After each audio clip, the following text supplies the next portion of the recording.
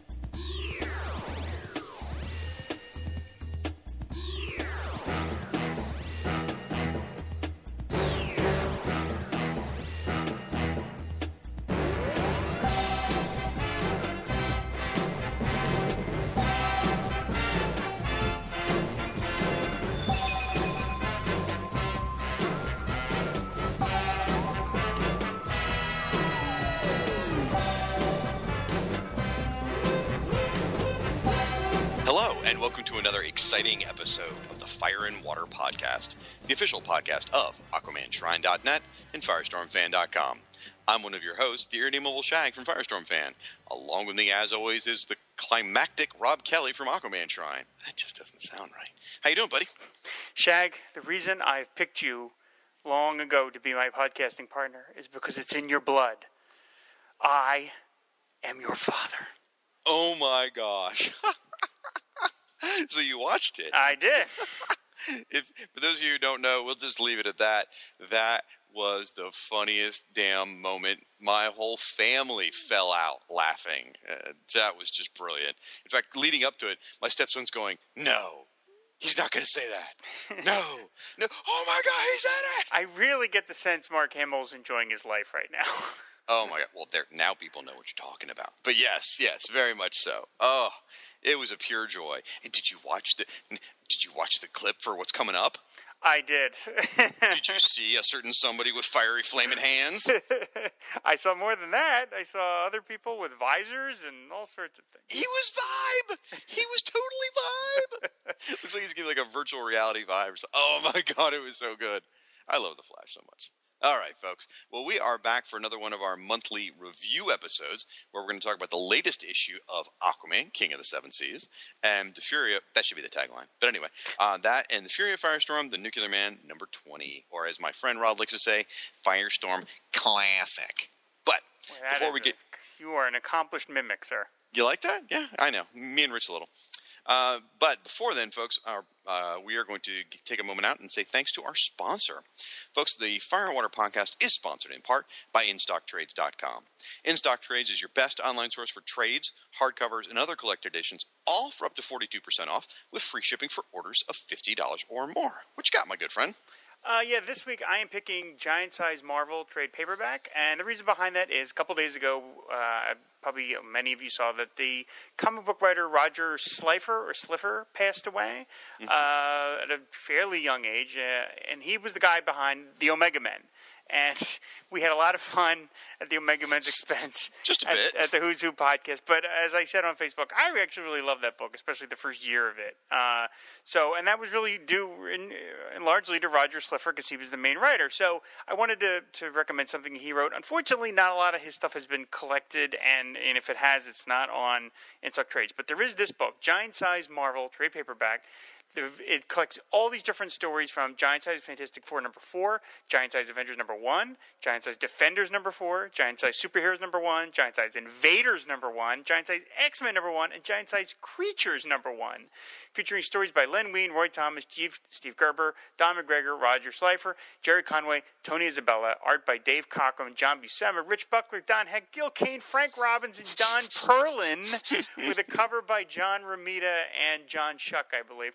And so this is just like classic Silver Age and Bronze Age Marvel Fun. The normal price is $24.99. In-stock trade price is $14.49. That is 42% off.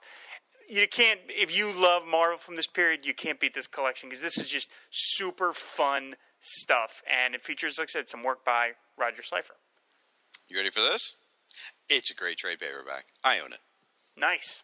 So I picked that up one day at a sale, and I was very pleased with my purchase. Very pleased. Well, folks, oddly enough, I also have a Marvel book. I picked Daredevil Lone Stranger. And here's why.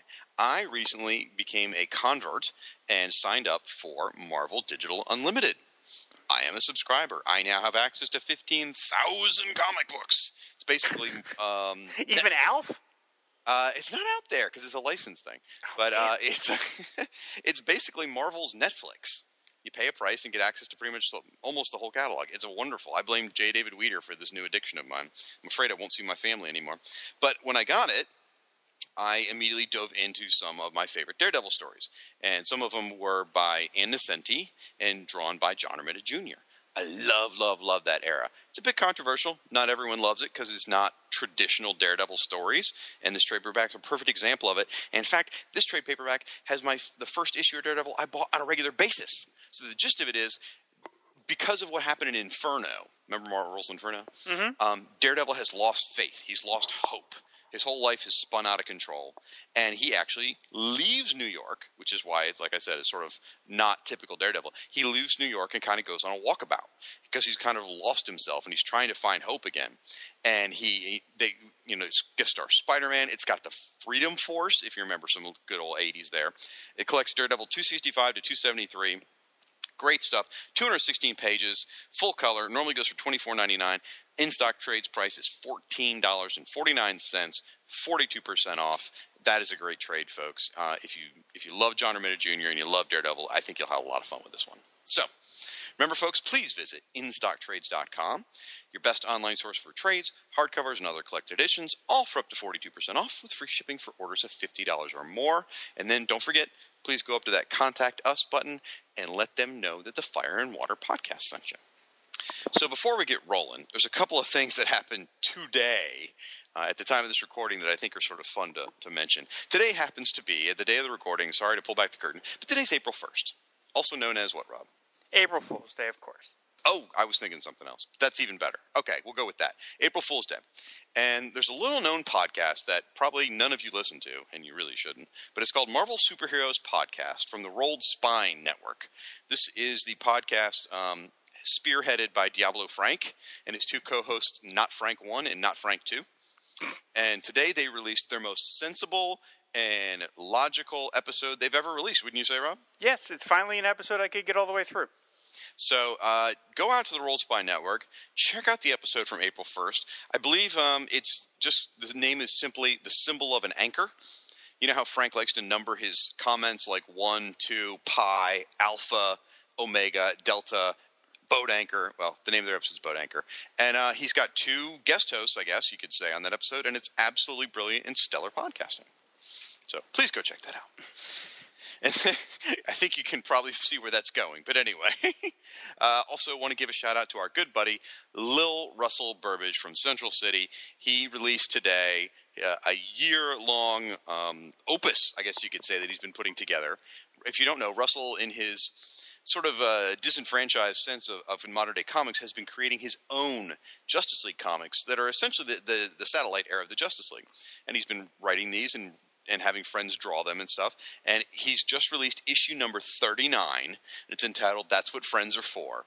And a lot of the issue is dedicated to, as he called us, Rob and I, the spiritual fathers, I think, of this issue. Is that what it was? Something like that.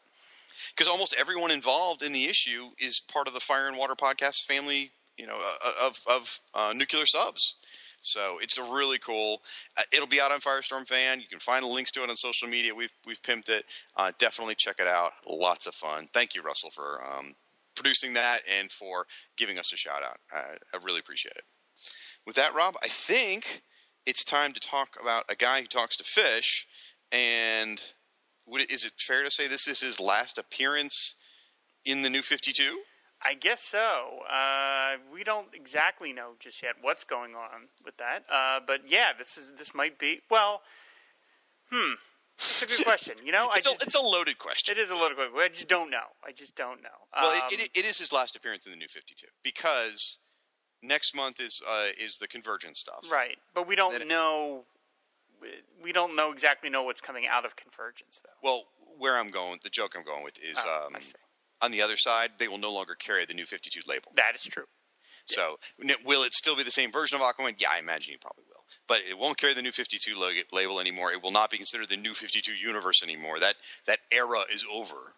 So, this is the last New 52 Aquaman. Okay, all right. Well, it's a long way to go for a joke. Yeah, Thanks. wow. Ooh, Thanks, buddy. Okay, yeah. Well, that's what happens. Really appreciate it. Let's just keep extending this. So this is this is Aquaman number 40, Maelstrom Part 6, of course, by for the last time, Parker, Pelletier, and Sandra, in this case, Sandra Hope and Rain Barreto and a couple of others. Unfortunately, Sean Parsons did not return to the book, but anyway, what can you do?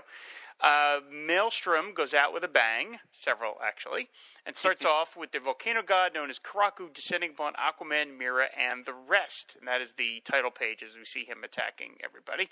Atlanta refuses to retreat, and she says, I don't even know that direction. So Aquaman steps in to help save her life. Unfortunately, he can't do the same for Dr. Evans, who is grabbed by one of the fire trolls and is mortally wounded. Aquaman pauses in the fight to speak to Evans as he dies, to give him some comfort, and that gives Karaku an opportunity. He lowers his fist down on Aquaman, smashing him presumably into little bits. We see Mera scream out Aquaman's name. She yells, Arthur, because she's worried, of course, that he's been killed. Atlantis still insists that this man is not her son and is so busy protesting, that she doesn't immediately notice the thunderous booms that are getting louder and louder. They are caused by Mera, who is using all of her might to form a water creature equal in size to Karaku and do battle, just as Atlantis spirits Aquaman away from further harm. And we see, of course, that Aquaman is not dead, but very, very bruised. And he is very proud of Mera as he watches Mera's giant water creature beat the crap out of Karaku. Karaku falls, crumbling into pieces. As Aquaman and Mera comfort one another, Atlanta is truly impressed at the strength, power, and heroism she's seen in these two. But she still denies parentage and is there to defend her. And she's there to defend her land from these Atlantean interlopers like Tula and the rest. It's here that Aquaman plays his last, most impressive card, summoning the creatures of the sea. And in a giant two-page splash, we see all these various crazy creatures come out of the sea, based upon Aquaman asking them to with his little woo-woo-woo stuff. This finally convinces Atlanta of the truth. With that, Aquaman promises that simple acknowledgement was all he wanted, and he prepares to leave his mother in peace. Using the Maelstrom, Atlanta sends her son and the rest back home, with Aquaman promising that her world will be left alone. Back in our Earth, a light flares and Aquaman's trident, which he had left behind, suddenly comes through, with Atlanta's signet hooked around it. It communicates with them telepathically, in a sort of Jor-Elian way, that with the signet, his sovereignty will no longer be in doubt to the people of Atlantis. And the final page of the book is Aquaman, now back in his costume, which had been ripped up to this point. I think it's meant to be sort of metaphorical because he didn't reform his shirt or anything. Right. But he's standing there with Mera. They're arm in arm, and he's got his trident, and he's basically poised to no longer be disputed the king of Atlantis because he is now has full on proof that he is the son of both worlds and the ruler of Atlantis. And that is the end of the issue and the end of the Parker Pelletier era of Aquaman. Man, I'm sad to see it end. Yes. Now, before I forget this, this may not exactly be the last time Parker ever works on Aquaman, because there is rumors afoot that he is working on a Mera project. Ooh. Which Jeff promised me. I wrote to Jeff. We ran an interview with him, as we called it, an exit interview. Last week, which was our third and final interview with him as the writer of Aquaman. And then I spoke to him privately and said, how much I really enjoyed his run on the book. And it was nice that I wasn't blowing smoke. I was, actually telling the truth. And he told me you don't normally do that. No, exactly. And in the interview, I had said, well, what are you working on next? And he said that he couldn't tell anybody, but he would be revealing it soon. He said in the last episode, I was underwhelmed by number 39, but then he came roaring back with this one. I thought this was just a blast. It had a ton of great moments. It was a great, powerful way to end this storyline. It had, a ton of really huge scenes. and it wrapped everything up quite nicely. It gave Mera, I mean, in some ways, Mera got more of a showcase than Aquaman did in this issue. I mean, her forming the giant water creature is just amazing, and really shows like how much they've been beefing her up, and now she is, the equal. I mean, it wouldn't shock me if they changed the title of the book to Aquaman and Mera. They're not going. I've been saying that all along. Not going to, but it wouldn't shock me if they did. So, yeah, I thought it was a great finale and a really nice way for Jeff and the Paul to go out. Now, I don't know if this was sort of intentional, but if you look at the parallels of Jeff's first story and his last story, his first story, Arthur had to take out that giant crab monster Leviathan creature. Right. And Arthur did that himself. Here, that same creature's referenced, and then Mera is the one who takes out the giant creature at the end. So I don't know if I doubt that was an intentional bookending kind of thing, because it just, both times the monster was larger than life. I don't think he fought any monster that big in between. It was just the beginning and the end. Both came in with these enormous creatures. And as you said, she was sort of the battle superstar, whereas he was the emotional star of the story, which worked well. So they both were vital to the story. I enjoyed the hell out of this thing. My favorite line in the whole book is when Arthur saves his mother. And what does he say to her? Too damn bad, mother. Yeah. I don't need your help. Too damn bad, mother. That's great. Very enjoyable. And, talk about the art for a second. Well, I mean, Pelletier and in this case Sandra Hope, I mean, they did a really, really nice job. The Karaku is a really sort of fearsome, nasty-looking creature. I mean, we've said this before. I mean, all these issues have a very, very Harryhausen vibe to them. The water creature and the Karaku and the fire trolls are all, done. You can see these done in stop-motion animation, from 40 years ago or something like that. So they really were a really solid team. Parker and Pelletier really found a groove. It took a couple of issues, and it took Pelletier a little while to kind of get up to speed in terms of his deadlines, but he was able to come through with these, with this storyline. And I love all the creatures coming up on the beach when Aquaman calls them. That's a really impressive piece. He really caught the grandeur of it, and I was overall just very, very satisfied. And it'll be interesting to read this all together as a trade. It'll probably even hang together even better, all collected between two covers. Yeah, I think you're right. I think it will. As one big piece, it'll read well. And also, this particular issue really gave Rain Barreto a chance to shine. Not in sort of like the spiritual type scenes we saw like in the early issues when Joe Prado was still doing, Prado was doing the colors, right? Rod Reese. I'm sorry, right. Rod Reese was doing the colors. This was more sort of explosive red fire from the volcano creature and the blue from the water creature. I mean, the colors are just wow in this issue. They just really pop off the page because the story just lent to it, and it's lots of fun. I think we've given as many superlatives as we can. I'm really thrilled his mother survived, though. I think I mentioned that last issue. I didn't really want her to die, and I'm glad Jeff listened to my pleas. Yeah, I think they found an elegant way to sort of end it. I mean, it would have been very disappointing to kill her off, and at the same time, it wouldn't have made any sense to have her running around with them. So, yeah, it made sense that it's like, okay, she's around, and if somebody wants to pick up that story thread, they can. But for using the Signet again, they can maybe use her like in a Marlon Brando as Jor-El kind of way that every so often she can sort of pipe in spiritually and say some things to him and maybe take away his powers or something. But then he gets him back in the fortress. We'll find out she was a robot. Yes, exactly. But yeah, so it's super cool, and like I said, I'm very excited if the news turns out to be true that Jeff is going to be doing a Mera thing. First of all, I'm excited they might even be doing a Mera thing. But that would be really great if DC was smart enough to say, you know what, Parker did a really superb job. Let's find a way to keep him on Aquaman in a different way. That'd be really neat. Well, in this new wave of stuff that starts coming out after Convergence, it seems like they've gotten a little more bold with miniseries. Like, they're doing that 12-issue Prez miniseries and things like that. Mm-hmm. I mean, I'm not endorsing that, but I'm just saying that's a pretty bold move to do, to commit to a miniseries like that. So maybe it's a Mera miniseries, rather than like a backup or something. Yeah, no, that would be fantastic. There's nothing wrong with doing a miniseries. Like I'm currently reading the Princess Leia miniseries that Marvel's doing. It's like, okay, this necessarily can't go on for forever, but a miniseries is good. It's a good in between step. So why not? Is that any good? That Princess Leia book? I'm enjoying it very much. Yeah. Okay. Yeah. Because I've read Star Wars and I've read Darth Vader a little bit. Mm-hmm. And both, they were entertaining. So Leia, I just didn't see it in the store. It was sold out, so I missed out on it. Good stuff. Cool. All right. Well, I guess we will move on to Firestorm, is that right? Yeah, let's go. All right. So this is our first issue. Well, I guess not. 19 would have been the first issue after the annual. Never mind. So this is our first issue with Raphael Kayanin as regular artist, though. So here's the deal, folks. Fury of Firestorm, The Nuclear Man, number 20, cover dated February 1984. However, if you want, grab a hold of your time turner and go back in time to November 3rd, 1983. Getting ready for Thanksgiving. Snuggling up with some Firestorm. Get that clean, get that right off the shelf, get that new print smell. It's great. At a 10,000-foot level, this is a story about lovers, is what it really is.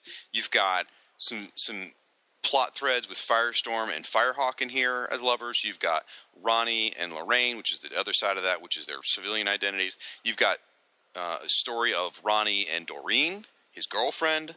You've got Professor Stein and his ex-wife, Clarissa. You've got Stein and Frost, Killer Frost.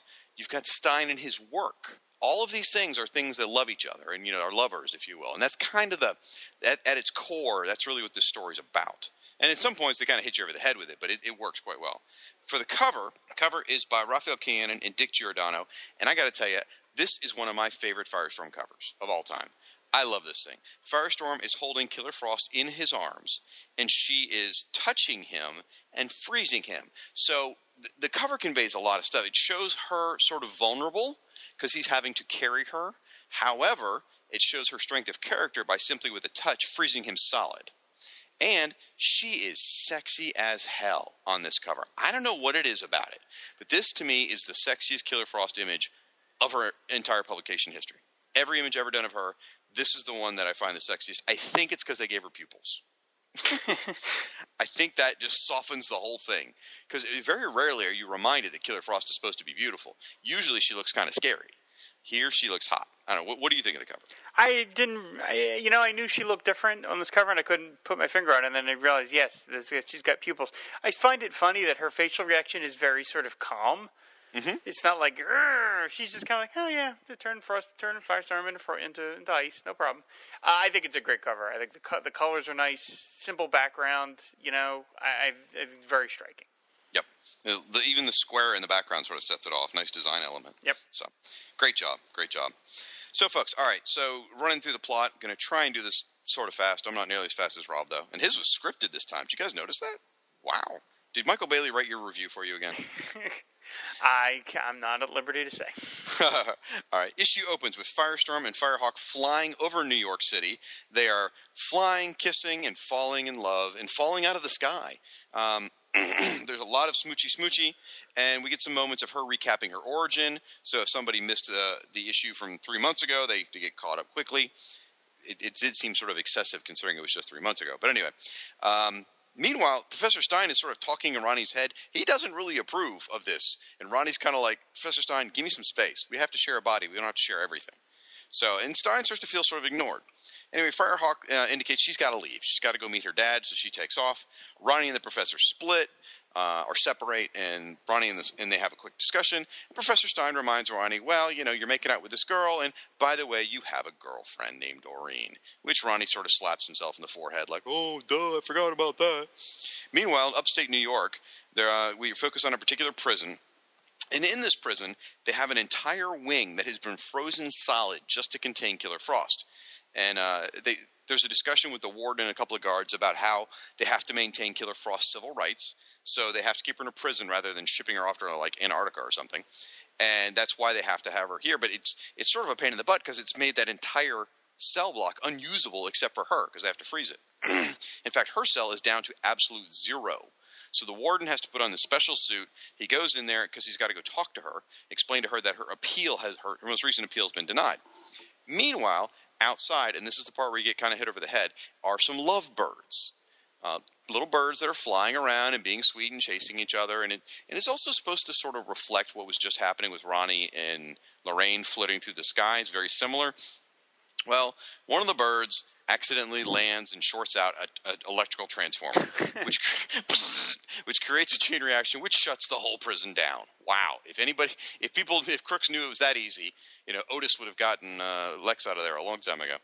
Anyway, as the electricity goes out in this frozen solid wing, the heat from the warden's suit is just enough to raise the temperature in Killer Frost's cell, and she breaks out. She kills the guards, and she kills the warden, and again, she uses this expression, lover. She calls the warden her lover. Then we get into subplot time, and you get a lot of subplots get touched on. It's sort of almost just like touching base with them, so we know we haven't forgotten. Ronnie, after he gets home from being out all night with Firehawk, he calls Doreen and he's like, sorry, I had a cold. Sorry, I missed our date. And she's like, you're full of crap. I called through your house 3 times. Your dad said you weren't there. So if you want to break up with me, just do it. So there's some stress there between lovers. Then Ronnie and his dad have a nice little interaction. You get a sense that his dad is very frustrated, and this is all post having to fake his death and the shoe shine issue and all that. And his dad's just frustrated because they're not living in their house. Their house blew up. They're in a rental house. But the nice thing is, what'd I do? No, it's just funny the way some of this stuff. That's right after he faked his death, and their house blew up. It's just people are much more resilient in the DC Comics universe. It is. You are talking about this as if it's every day a thing. Yeah. I had a yard sale and my house blew up, and now I'm in a rental house. Anyway, the nice thing about this scene is what you're showing is that Ronnie and his dad are coping together, rather than being at odds as they've been the previous 19 issues. They're working together, which is nice. Then you get a scene with Professor Stein and Harry Carew, the guy the exercise nut who's been a royal pain for Stein. He comes running to him, basically says, you got to come on. Concordance Research is rehiring you. So suddenly Stein is reemployed. He's back at Concordance Research, and he finds out that Concordance has been acquired by a company called Century Industries. Century Industries. For those of you who can peek into the future or remember who's who, that's a hint to the 2000 committee. Anyway, Quentin Quayle, Stein's horrible boss that we all hate, who wishes he'd die in a fire, and ironically, in the Flash TV show, he almost did. He's been forced to rehire Stein. He's not happy about it. And guess who's watching all of this take place? Yeah, that's right, the lilac-tinted whore. Stein's ex-wife, Clarissa. She is now working for somebody else. Hint, hint, 2000 committee. So then we click over, again, still checking in on subplots. Firehawk Lorraine goes to visit her dad, the senator. He is now in trouble. There's an investigative committee looking into his dealings with the whole Hewlett affair, where he voted on a regulation because Lorraine was kidnapped. He doesn't fess up. He doesn't say that Lorraine was kidnapped, which is what swayed his vote. He just gets angry and yells at folks because basically it's his political rivals that are confronting him, and it almost seems like he's trying to protect Lorraine throughout all this, and he storms out, and Lorraine's worried about her dad. Okay, subplot section over. Now we jump into Killer Frost. She, in addition to Clarissa, is also watching Stein. He's got bad luck with ladies, I'm telling you.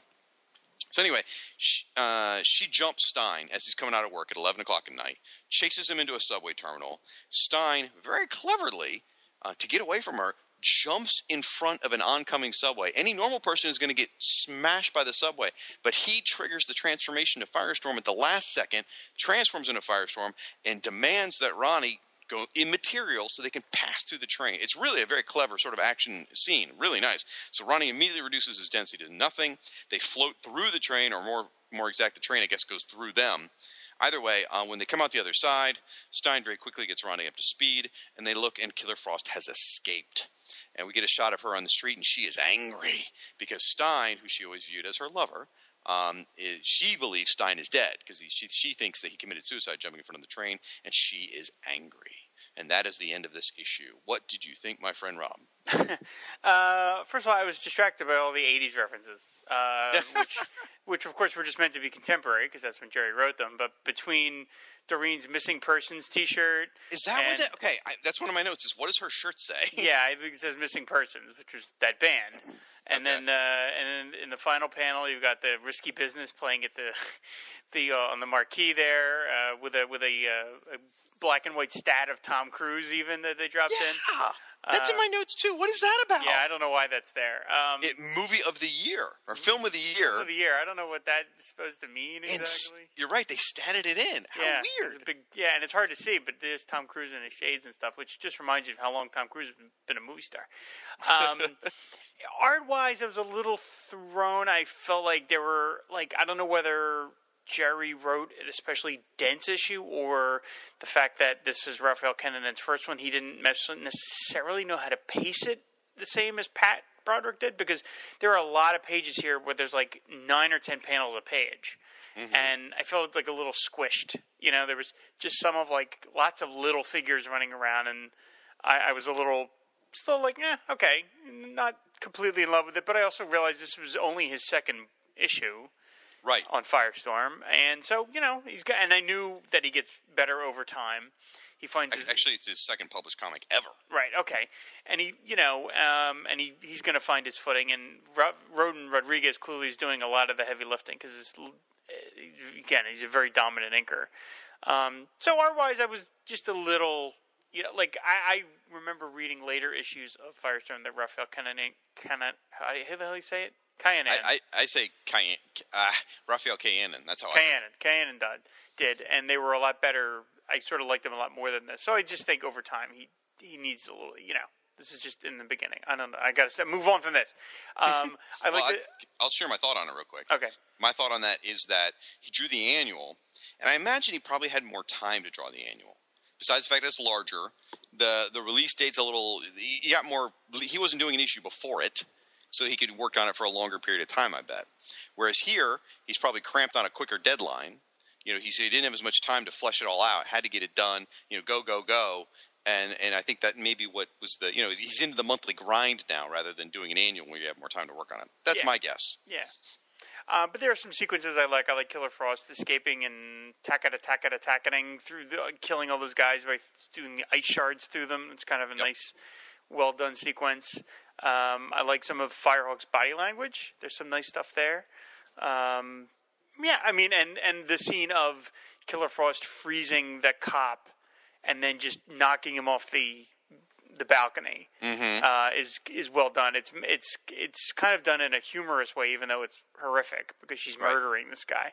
So overall, pretty good. I mean, story wise, it's very consistent. I mean, it's just Jerry's just keeping all those balls in the air. Yeah, well, a couple different things. Probably one of the more interesting things about the art in this issue, the big splash page.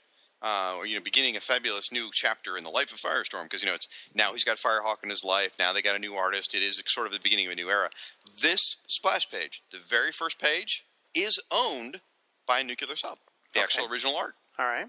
Our buddy Keith G. Baker owns this page, the original page, and it's hung very, very nicely on his wall. And he sent me pictures, and I put it on the Firestorm fan one time. And it's a very beautiful piece of work. It's just kind of cool. Yeah.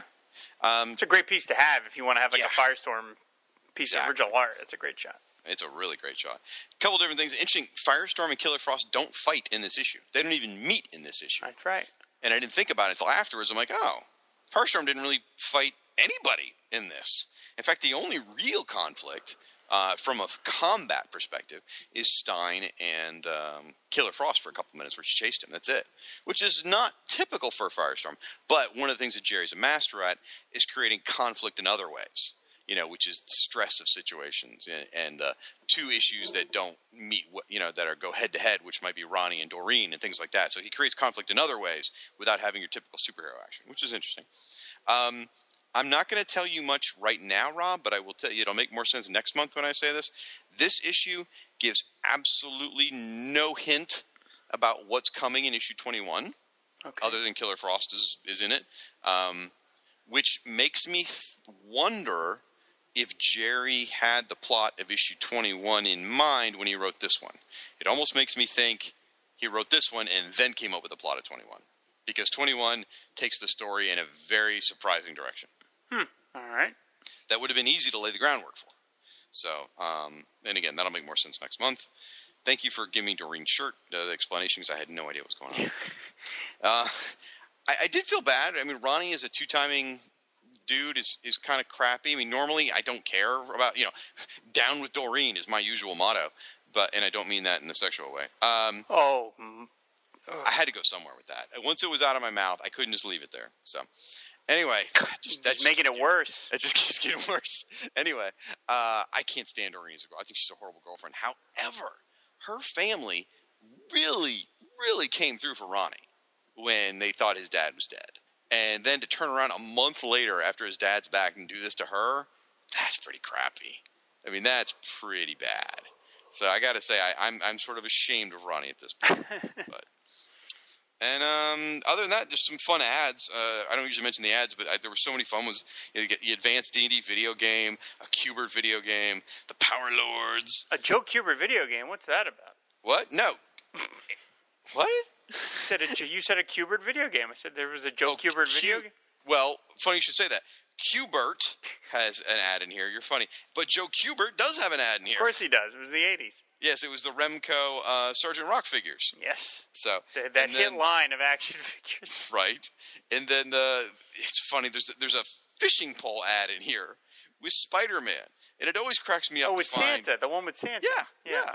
It always cracks me up to see Marvel characters in a DC comic or vice versa. That just is always so much fun. And finally, there is a gorgeous full-page ad by the none other than Jose Luis Garcia Lopez.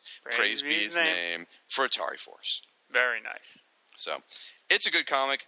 Lots of, I never read the credits, so I sort of had danced around it, but we'll just, Jerry Conway, Roden Rodriguez, Raphael Kayanin, Adam Q*bert, and Carl Gafford joint. Speaking of Q*bert, before we get off that, if you notice on page 17, when Martin Stein is looking at the letter and he's reading Concordance Research, a subsidiary of Century Industries, and you look at the sheet that he's looking at, and it's all just a bunch of gibberish, but you can pretty clearly see Adam Q*bert's signature at the bottom right. Oh, really? Yeah. The rest of it is just all scritches, but you can see the ADAM. Oh, my gosh. And since he did the lettering, I assume he decided to throw that in of his own signature in the. That is hilarious. Good for you, Adam. Good for you. That poor kid. He never really went anywhere, did he? Yeah. So all right, another great issue in the can. Love it. Last issue, number 19, we were pretty tough on. But this one, they got him right back on track. So very pleased with that. All right. I think what we're going to do here is I think we're going to take a quick break. And then we're going to come back and we'll do your feedback, folks. So we'll be back on the flip side. Sawate. My name is Stella, and I am the host of Batgirl to Oracle, the Barbara Gordon podcast. Batgirl to Oracle is a podcast dedicated to Barbara Gordon, the first woman to hold the mantle of Batgirl for an extended period of time, roughly 1967 to 1988. The goal of Batgirl to Oracle is to examine the character's history from her first appearance as Batgirl and continuing through her tenure as Oracle. Each episode looks at a vintage issue of Detective Comics or Batman, as well as other books like Justice League and Freedom Fighters, and modern issues of Batgirl and Birds of Prey.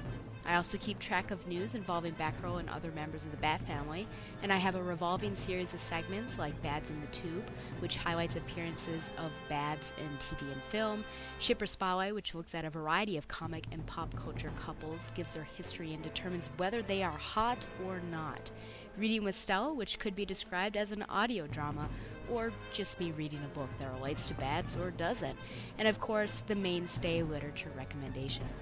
I have been blessed to interview writers Scott Beatty and Chuck Dixon on their Batgirl Year 1 work, Brian Q. Miller on his Batgirl run, Dwayne Swarzynski and Christy Marks on their separate Birds of Prey work, and the creators and actors of the Batgirl Spoiled, the web series. I hope to interview more creators and actors in the future.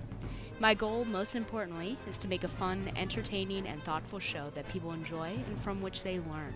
Find the show online at thebatmanuniverse.net and iTunes, and follow the show on Facebook and Twitter at Batgirl to Oracle. Thank you, and fly on, Babs lovers. This is Tom Zoller, writer and artist of Love and Capes and My Little Pony, and you are listening to the Fire and Water podcast. All right, folks, we're back from break, and now it's time for Listener Feedback! And we're going to focus on the feedback from our previous review episode where we covered Aquaman 39, Firestorm Manual, and Firestorm number 19. We're going to start off with a missive from Mr. Bradley Null. He wrote to us, and part of his letter here says, "Why did 19-year-old me think that the Floronic Man was dead when Millennium was published? Everyone hated Millennium in my comic shop." That was actually the whole world hated that. But anyway, we tore it to tiny pieces. I was particularly upset because one of my favorite villains, the Floronic Man, had been brought back from the dead. I was then informed that he hadn't died. I made a bet, couldn't find any reference to said death. This This took time even in the pre-internet days, and I lost the bet. I would later go on to write a truly horrible one-act play about it. Wow. Which is why I know I thought Floronic Man had been given the, quote, Green Man's strange, dark, peaceful death at the hands of the man of the nuclear age. Then he goes on to say, I could see the images of his death in my head quite clearly, but couldn't find proof that it happened. If I hadn't written the stupid play, I probably would have forgotten entirely. Then he comes on and he goes, talking about Firestorm number 19, this is the frickin' book. I knew it was out there. I had not been insane. Goldenrod is definitely the Floronic Man I saw die. This is weirdly comforting. He also mentions, yes, his love for the secret society of supervillain bad guys has made me defend Signal Man and the Monocle. The folly of youth. And there's no reason to apologize for that, because those clearly, those are the ones you saw in JLA 195 to 197, and that's such a good storyline. And they made even kind of some Mort villains seem really effective, so there's nothing to apologize there. Thank you, Bradley Null, for that. We appreciate that. We heard from our good buddy Ange. He says, I have been looking forward to this episode because, like Shag, this storyline in Firestorm, which reaches its finale in the annual, is my favorite arc in the book. And like Shag, I am much more of a fan of Lorraine than Doreen. So seeing her shake off the brainwashing and become a hero of her own was a great part of the issue as well. He says the Goldenrod issue has to have been a warehouse story, sitting in a drawer to be used in case of emergency. I wonder if K. Annan, being new, was struggling with deadline pressures, hence the rest issue and the break. And then he goes on to say, it is anaphylactic shock, Shag. Firestorm should have made Benadryl and epinephrine for himself, assuming he knew the molecular composition. By the way, I take that as a huge compliment, because Ange is in fact a doctor. So I was excited. Yeah, I got excited when I read that. Really? Ange is a doctor? Yeah. That's for real? Yeah, that's for real. His Twitter handle is Dr. Ange. I knew that, but I didn't. I just thought he was like Dr. Doom, Or no, and it's a medical doctorate. It's not a. Wow, it's not like a book learning doctor. I'm retroactively impressed. That's amazing. That's really cool. Jeez. I hope I didn't out him too much there. Yeah, but I mean, his Twitter handle is Dr. Ange. Okay. Well, again, it could be like Dr. All right, never mind. We've got a message from Earth 2 Chris. He says, Arthur's mom has got it going on. That is all I'm saying. If you listen really close, you can hear his wife Cindy rolling her eyes. He says, I love the dichotomy of Shag. Me too. He points out Lorraine's submissive, misogynistic pose and then calls her hot. He's not wrong. It's just funny. I have a greater appreciation of Gene Colan now, but I have to admit I found his work, sloppy when I was a kid. Everything was so loose, ethereal, and ill-defined, it bothered me. Even then, I thought it worked on Batman, but almost anywhere else in the DCU seemed like an ill fit for him. This is no exception. Don't forget, Jerry Conway launched Tomb of Dracula with Gene Colan. Most people forget. That's right. Most people forget Marv Wolfman wasn't there at the beginning. Chris is exactly right about that. The first, I think, year of Tomb of Dracula was all different writers as they were trying to find a footing for it. And then once Wolfman got on, it clicked. Oddly enough, Wolfman. Right. I was going to say, Jerry pretty much launched all of Marvel's books back then. Anyway. Yeah. And then he also mentions Goldenrod totally looks like Floronic Man. I thought that was him too. Nice stinger from the deservedly maligned Batman and Robin flick. That is probably the only time you will ever hear anything about that movie on the podcast. Suit me up, Uncle Alfred. Oh, dear God. We heard from Michael Chiaroscuro. He says, I've mentioned it before, but I have a handful of issues of the Fury of Firestorm run, but decided a while back I'd wait for the trade collection to round out the rest. Well, that clearly ain't happening anytime soon. Thanks, DC. By the way, I still owe everyone that petition to get these collected. I haven't got on that yet. Yep. And he says, in reading some of those classic issues in recent years, I can see why it was so damn popular back in the day. This is talking about Firestorm. They are extremely fun comics. They also really take me back to a time when writers were starting to institute serialized storytelling in a much more organic way, and Jerry Conway was one of the best at it. His Batman run, combined with the follow-up by Doug Moench, weaves subplots between both Batman and Detective Comics for years. It's an underrated classic. But then in the pre-decompression era, the serialized comic resembled more of a soap opera, with subplots popping up here and there, sometimes to disappear for issues at a time, but threading through years of a book before ultimately paying off at some point down the line. Exactly right. I couldn't have said it better. Jerry is a master at that. back then they weren't writing for the trade, so everything wasn't cleanly wrapped up in 6 issues. You know, you got a nice run of a story, and it just slowly progressed and built. The word organic was probably the best way to put it. And he later goes on to cite that Chris Claremont was the master of that. And I miss that organic storytelling as well. And you could still find it in places like like Kirkman's Invincible. I don't know if you've ever read that, but that slowly just builds and evolves organically. Is really nice running there. And there's other books out there like it, but yeah, I miss it too, man. We heard from Lucien Desar. He said, question, this might not be too political for your show, but recently there's been a lot of talk about Batgirl number 41 Joker variant cover, and there's so much so that the cover artist requested DC pull it from publication. What's your thoughts on this? When have comics become so political? I'm worried that one day Aquaman will no longer be allowed to carry a trident because it's a weapon, and Firestorm will only be allowed to materialize Nerf balls to hit at thugs. I like the joke at the end. But I don't know if Rob wants to touch this issue or not. Feel free not to. I will tell you this, though. You should give a listen to a great podcast called Batman to Oracle, a Barbara Gordon podcast done by a young lady named Stella. She does a fantastic job. If you're a fan of Batgirl or Oracle or Barbara Gordon or all the above, you should definitely check it out as part of the Batman Universe network. And the reason why I'm specifically mentioning it is because in a recent episode, she was foolish enough to have me on her show to discuss women in comics. Get it out of your system, Rob. I was, of course, busy doing the Legion of Superheroes podcast that I do. Right. So, yes, she invited me to talk about feminist issues.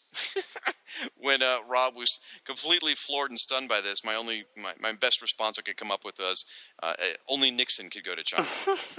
So, anyway. We're seeing some Star Trek nerdery in there as well, so well done.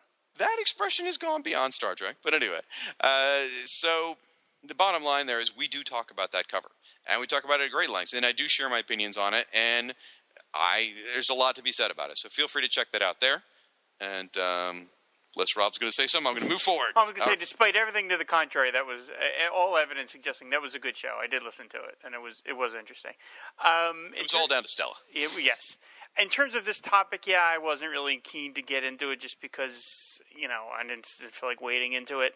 My only issue, my main thought about it was a simple one, was that the part of it that bothered me the most, I guess, was there were a lot of, and this is so hard because the minute you say it, it sounds like you're saying that everyone did this, or if it sounds very declarative, and I don't necessarily mean it to be, but a lot of the debate I saw about it, there seemed to be a lot of straight white males telling women how they should feel about this cover, and that bothered me. You, and I mean the royal you, can have whatever reaction you want, but you shouldn't say to someone else, you shouldn't feel this way because I don't feel that way. That kind of what bothered me. I can't possibly imagine what maybe a woman who sees this cover, how she reacts to it. And it bothered me that there seemed to be a lot of comic fans that were like, well, I'm not offended, so you shouldn't be either, so shut up. And that was like, there's lots of different people that read comics now. And that was sort of the part that sort of rankled me the most, more than anything else, was that angle to it. I would extrapolate that thought to go beyond this feminist issue, any kind of issue. And it's not a feminist issue, but just a woman in comic issue, I should say. But anyway, any kind of issue, you should never tell someone you shouldn't feel this way. The better way to say is, that cover doesn't bother me. Kind of would be a better statement than saying you shouldn't feel that way. So yeah, I totally see your point, and I totally agree. Yeah, people should not push their opinions on others in any matter. Yeah, it just is like, as a man, I'm going to have blind spots about certain things, and there are a lot of different people reading comics now that weren't reading them 10 years ago, which is great. That is what you need for a medium to survive. And so, DC is now seeing that there's people that, react differently to an image like that didn't react to it that way 10 years ago. And I think that's a good thing. I'll say this now. If you want to share your opinions on this, folks, feel free to in the comments or emails or whatever. And I'm putting on my big boy bossy boss pants here. But we all have different opinions. Let's just keep it clean. Fair? Talking to you, Frank. Well, we don't expect that of Frank. He's going to try and piss somebody off. But anyway, also want to give a shout out. We got some nice messages on the last episode from Bert Bernard, Matt Rodriguez, Jared West. Thank you very much. We heard from Michael Hanrahan, I guess? Hanrahan, I think. Yeah, that guy. He said, I might be the only guy who actually likes Slipknot that I know of. It's a shame that DC killed him off so cheaply. I don't think they killed Slipknot, did they? They blew off his arm. I think you should know that, Jack. I should know that. Matchheads, help me out here. I don't think Slipknot got killed off because he was... Oh, did he get killed in Identity Crisis, maybe? Crap, I can't remember. No idea. I know he got an arm blown off. I don't know. Someone tell me, because I clearly have forgotten. Okay. Zeb Oswald calls for an Aquaman mini-comic. No. Mini-series. Aquamom. What did I say? You said Aquaman. Oh, yeah, Aquaman. Well, that would be good too. No, an Aquamom miniseries. He says so. Okay. Buck Rowlett suggests pipe being laid needs to be banned from the show. Agreed. Buck, don't limit me. And David... Buck Rowlett. Buck Rowlett, yes, exactly. And David Ace Gutierrez says, laying pipe and being stacked. This and more at the Fire and Water Podcast. We also heard from our buddy Dale Russell. And then two folks jumped up who got my joke, which Rob totally couldn't possibly fathom. We were talking about the new time machines to use. I needed to come up with another time machine. And I came up with Sid Rat. And I said, let's see if anybody gets that. Well, our buddy Adam Ackerman, who also goes by Santaron, got it. And as well as Zoom called me out. He goes, Shag, if you mean a Sid Rat, which is TARDIS spelled backwards, then I definitely do get it. But wasn't it pronounced Side Rat on the program? Of course, TARDIS backwards should be pronounced Sid Draught. So, okay, Zoom, let's think about this. Mr. Zum Yakanui. How many times do I say things wrong in this show, including your name, for example? Clearly, I'm going to mispronounce it. So, but yes, good job, everyone. That is from The War Games by the Patrick Troughton episode, 10-part story from the 60s, one of my favorite Doctor Who episodes. So good. All right, wanted to give the last thing here. I want to give some shout-outs to folks that were kind enough to promote our show by sharing it either on their timeline or retweeting us, basically putting a mention of this episode out on their social medias, and whether it be Facebook or Tumblr or Twitter or Instagram. Thank you so much. And if I've missed somebody, I'm terribly sorry. I'm only one person. I can only do so much. Why are you so hard on me? Okay. Thanks to Randy Caldwell, Liz Golden, Kichi Baker, Oh Yeah, Brave and Bold, Darren Aru Sutherland, Visnu Ganyan. Yeah, Visnu. Thanks, man. Between the Pages, Army of Skanks, Eduardo Escobar. Isn't that hysterical? Army of Skanks. That is awesome. Is Doreen Day in that?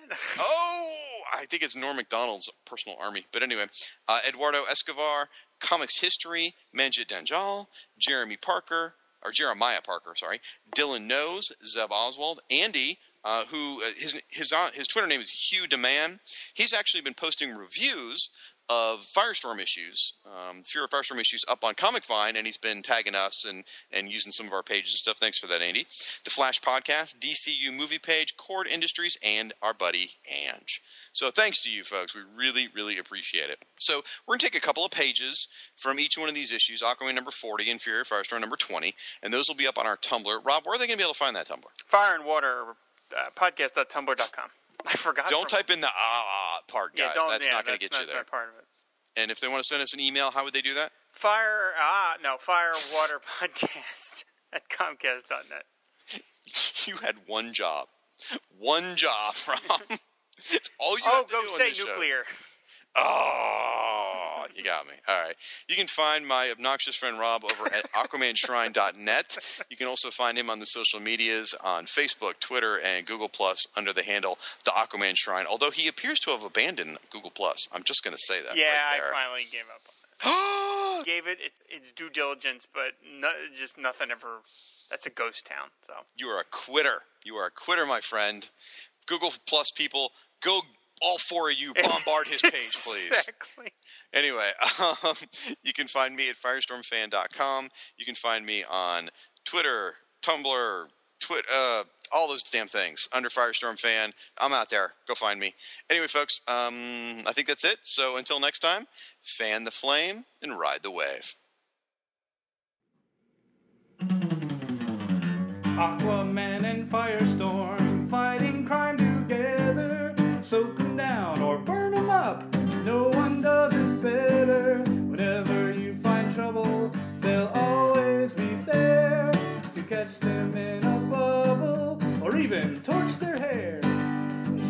for truth and justice in sea, on land, in air. Firestorm and Aquaman, they make a super pair. Aquaman and Firestorm, super friends forever. Yeah!